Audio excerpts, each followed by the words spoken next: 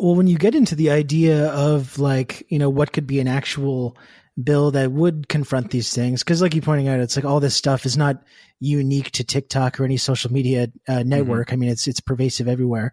But when it comes to TikTok, especially, and its effect on kids, I think it's kind of funny how the way that China it's been used as kind of this cudgel against China. China's brainwashing America's kids or whatever, when really like TikTok in China, if you're a kid going on TikTok, you're exposed to all this like engineering content and interesting nature stuff. And the reason that doesn't happen in the United States is not because there's some nefarious secret plan going on, but because they don't regulate their social media, and China does.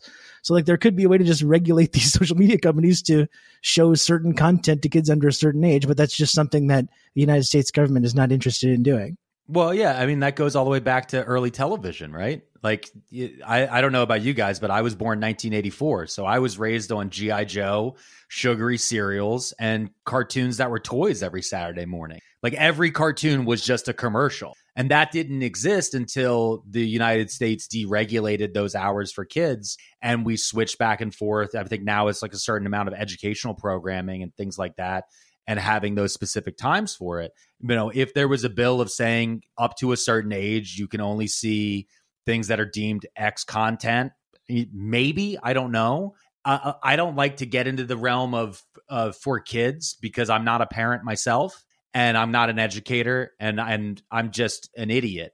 But when I think about what other Americans should be able to be seen who are adults, they're obviously we don't want violent content. And obviously, we don't want, hate speech or discriminatory stuff. Finding what those rules are. But I think even greater than that would be for these organizations to maybe have to list a basic, actual readable way of how the algorithms work for everything. What is heating? You guys still hear me? Oh, you're. Yep. So for the algorithms, like with TikTok specifically, there's heating. Which is when they use for new celebrities when they join TikTok. Like Dolly Parton recently joined TikTok. I'm a huge fan. So, of course, I want to see all of her videos, but they also wanted to make sure other people who may not know Dolly Parton just joined, they were like, we're going to press this button, and Dolly Parton's first 3 videos are going to go to everyone's feed. Everyone on here will know that Avril Lavigne just joined, that Lindsay Lohan just joined, that people who are big on other platforms, we want to give them a quick hit as they first join.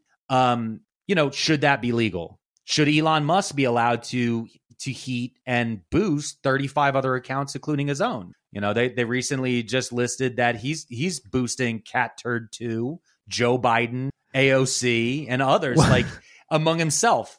So when you got such incisive, great political commentary like you get from Cat Turd 2, I'm sorry, but you got to make sure as many people as possible see that stuff. It's just wonderful. So. I understand. No, for the health of the nation. Listen, and if the government can only take Cat Turd 2 from my cold, dead hands, I'm more of a Nick Adams man myself. Yeah. I need a man. Oh, the alpha. Yeah. Oh, listen, let me tell you why Nick Adams only works on Twitter. Because when you see him in an actual video and you hear how he talks, you can't take him seriously. It breaks people's brains immediately because you read it and you're like, you're picturing this like meathead bro. And then somehow he's just like kind of a nerdy Australian who's a little chubby. And you're like, this is the guy who was like, I only eat at Hooters. No, hi, mate, I only eat at Hooters. And you're like, no, that's not scary anymore. I love guns and Donald Trump. It doesn't work. But that's also no, not at all. That's also the other thing, though, about TikTok versus Twitter. That I've thought about for a really long time, and Rob, I remember seeing your stuff on Twitter all the time. And people read differently, right? Like I can write a sentence of, oh yeah, I used to really like that. That's how I'm writing it. But someone else reads like, I used to really like that. Like the same sentence, but they're just read in two contexts. When you see a video, you're hearing my delivery, you're hearing my passion, my lack of passion, any of those things. And you can also at least believe you feel, that I'm being genuine or not. And I think the video has just a difference to it.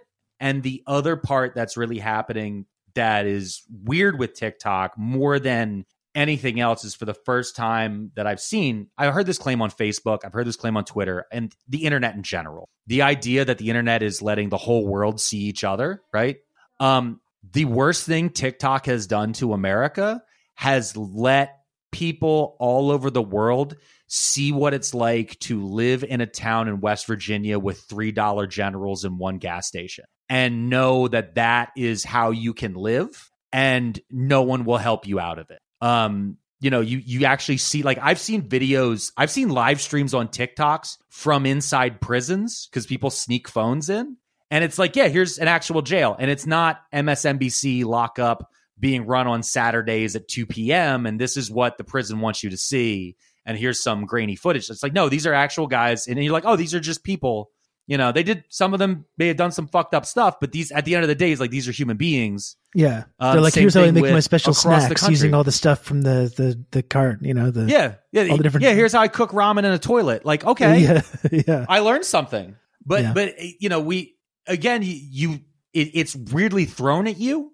So like, you start to realize, we think of red states and blue states, but there's a whole world of Appalachian leftists who I see Democrats like myself talk down to all day. Like, why y'all just so fucking stupid and keep voting against your own interests? And they're like, because there's the guy who owns the town said he would fire everyone. And 60% of the people who work for him just shrugged and did what he said. Like, that's more of that idea. And I think as we start to see that, and you start to see, as we're heading to an inevitable war with China, an inevitable war with the BRICS nations and all these different things, one of the worst things that can happen is realize that there are human beings just like us in Brazil, Russia, India, China, and South Africa. And that we're not going to edit and just show videos of them marching like North Korea. That there are people who just, they have a song they like and they're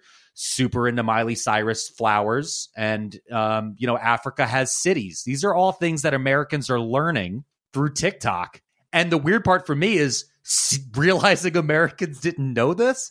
Like, I cannot stress how Africa has cities breaks people's brains. Like, they just expect huts. And they see Nairobi and they see, Jonestown. They see these different places. They're like, oh, that's just, wait, you have malls? And they're like, you'll see Africans be like, yeah, we have malls. Like, I have a Prada bag. You have worse healthcare than me. I'm in Africa. Like, I can't tell you how many videos I've seen of people like, no, man, it's not true. These are all lies. I'm like, no, it's real, bro. Well, this push is being done in part, again, like this, the primary purpose is this hawkish anti-China sentiment. Yes. But the way they're framing it publicly is to protect kids from Chinese propaganda, to protect kids from this platform that's just, changing the way they think. Or protect your data. Being subject to propaganda. At this... Yes. Oh, yeah, that too. So, yeah, within that, they don't give a shit about your data. U.S. companies... collect, harvest, target, sell it, whatever, with impunity.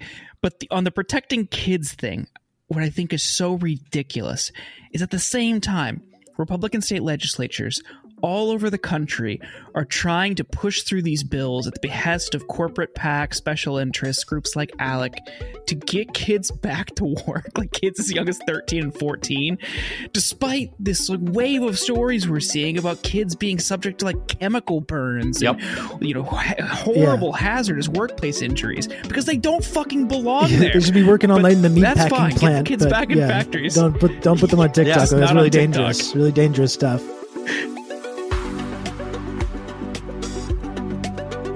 Thank you for listening to this sample of the Insurgents podcast. To hear the rest of this episode and for more bonus content, please subscribe at theinsurgents.substack.com.